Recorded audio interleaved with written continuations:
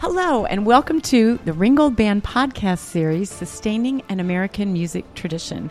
My name is Cindy Miller-Ungst, the president of the band, and with me is... Jim Seidel, the musical director of the band, and it's our pleasure this afternoon to be interviewing one of our past presidents and currently one of our trombone and truck driver now. I don't know if that was a promotion or whatever, but this is George Kubovchek. George, it's a pleasure to have you.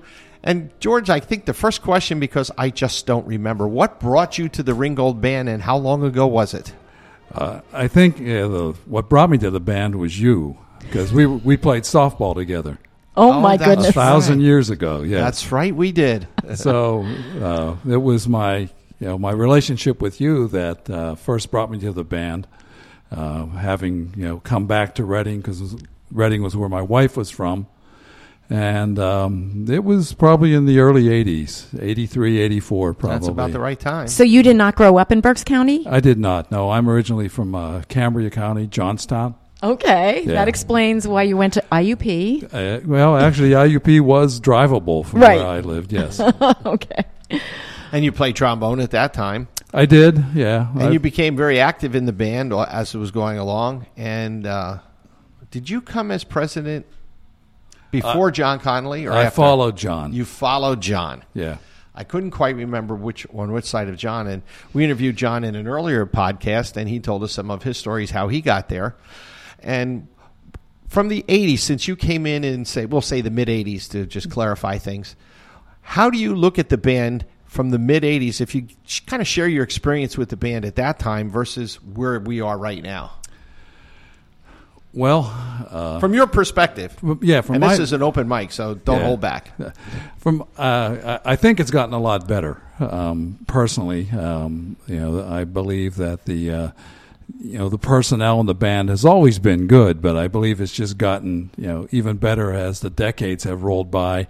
A lot of people in the band, and I'm just guessing, but it feels like it's a third to 40% music majors. So, the quality of those people that have come out of college and, this was their major, whatever instrument that they're playing. I'm not sure it was that way, back in the 80s. And maybe it wasn't. I just was too naive to, identify that at the time. So that and, I think the gigs that we're playing, there's more of them. Definitely. Yeah, the music I think is more challenging. And again, maybe it's 30 years of haze on the memory. That is, yeah. But well, I don't think so, because I think every organization goes through ebbs and flows. And I think in the 80s, didn't you tell me, Jim, when you took over as conductor in 1980, the membership was at a pretty low number. Yeah, we would look at like 12 to 15 people at a rehearsal. And oh, wow. That was a little bit of a struggle for a while.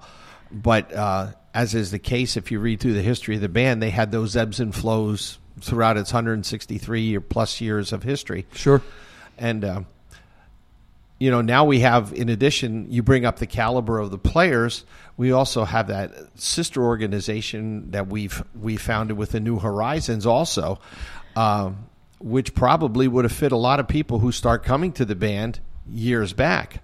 And now we have that sort of, I don't know, I hate to say a feeder program, but it could potentially be a feeder program. Be. Yeah, the minor leagues, yes. The minor... but the AAA club, yeah. But the one thing, I think you can attest to the fact, the one thing in common about both organizations, the New Horizons and the Ringgold, even though they play on much different levels, is the fact that the people want to do it. Oh yeah, the commitment is there. There's no question about that. Having had the opportunity to drive the truck for both bands, and play with the New Horizons at several occasions, the commitment is obvious. So driving the truck is a very important job for the band. Tell our listeners about what that entails. Because that's the part that the unsung hero, so to speak. I've been there, definitely. done it. Yeah. What I guess the biggest thing about driving the truck is the extra time that's involved, because if the gig is from 5 to 8 and in Lidditz, I've got to be able to be there to get the truck, because the truck has to be there at 4:00. It's always there an hour before, and so you have to factor in the fact that, how long is it going to take me to drive from the band hall? Right, and the truck is kept at the band hall in Laureldale. So, you live in are in I live in Exeter Exeter Township. I mean, So- it's not, it's not like on the other side of the county, but there's time involved there. So it's a matter of getting there in time and loading the truck up, because there's always stuff that has to be put on the truck. Most of the summer gigs involve not just the music, and there's usually 8 or 9 cases of music that have to go on the truck, but there's also CDs and the sound system and sundry other things that needed to be loaded on there. And then those are the things that we just can't leave on the truck because of they're the too heat in sensitive. the summertime. Yeah, they're too sensitive. And then it has to be Unloaded, yes. So all that stuff that you put on has to come back off when you get back. Right. Well, and twice, at the gig, and then it has to go back on the truck. Right. Yeah. And the truck is. I'm a pretty big guy. There's no place in the back of the truck that I can stand up. Straight. So anyway. Okay. But it is, like Jim said, it's the unsung hero job, and we do appreciate it. I hope we tell you enough. Yeah, no, I know it's appreciated. Oh, it's because I remember in the old days before we had a truck and before we had a trailer, my pickup truck frequently was used. And then we got a trailer with my pickup truck.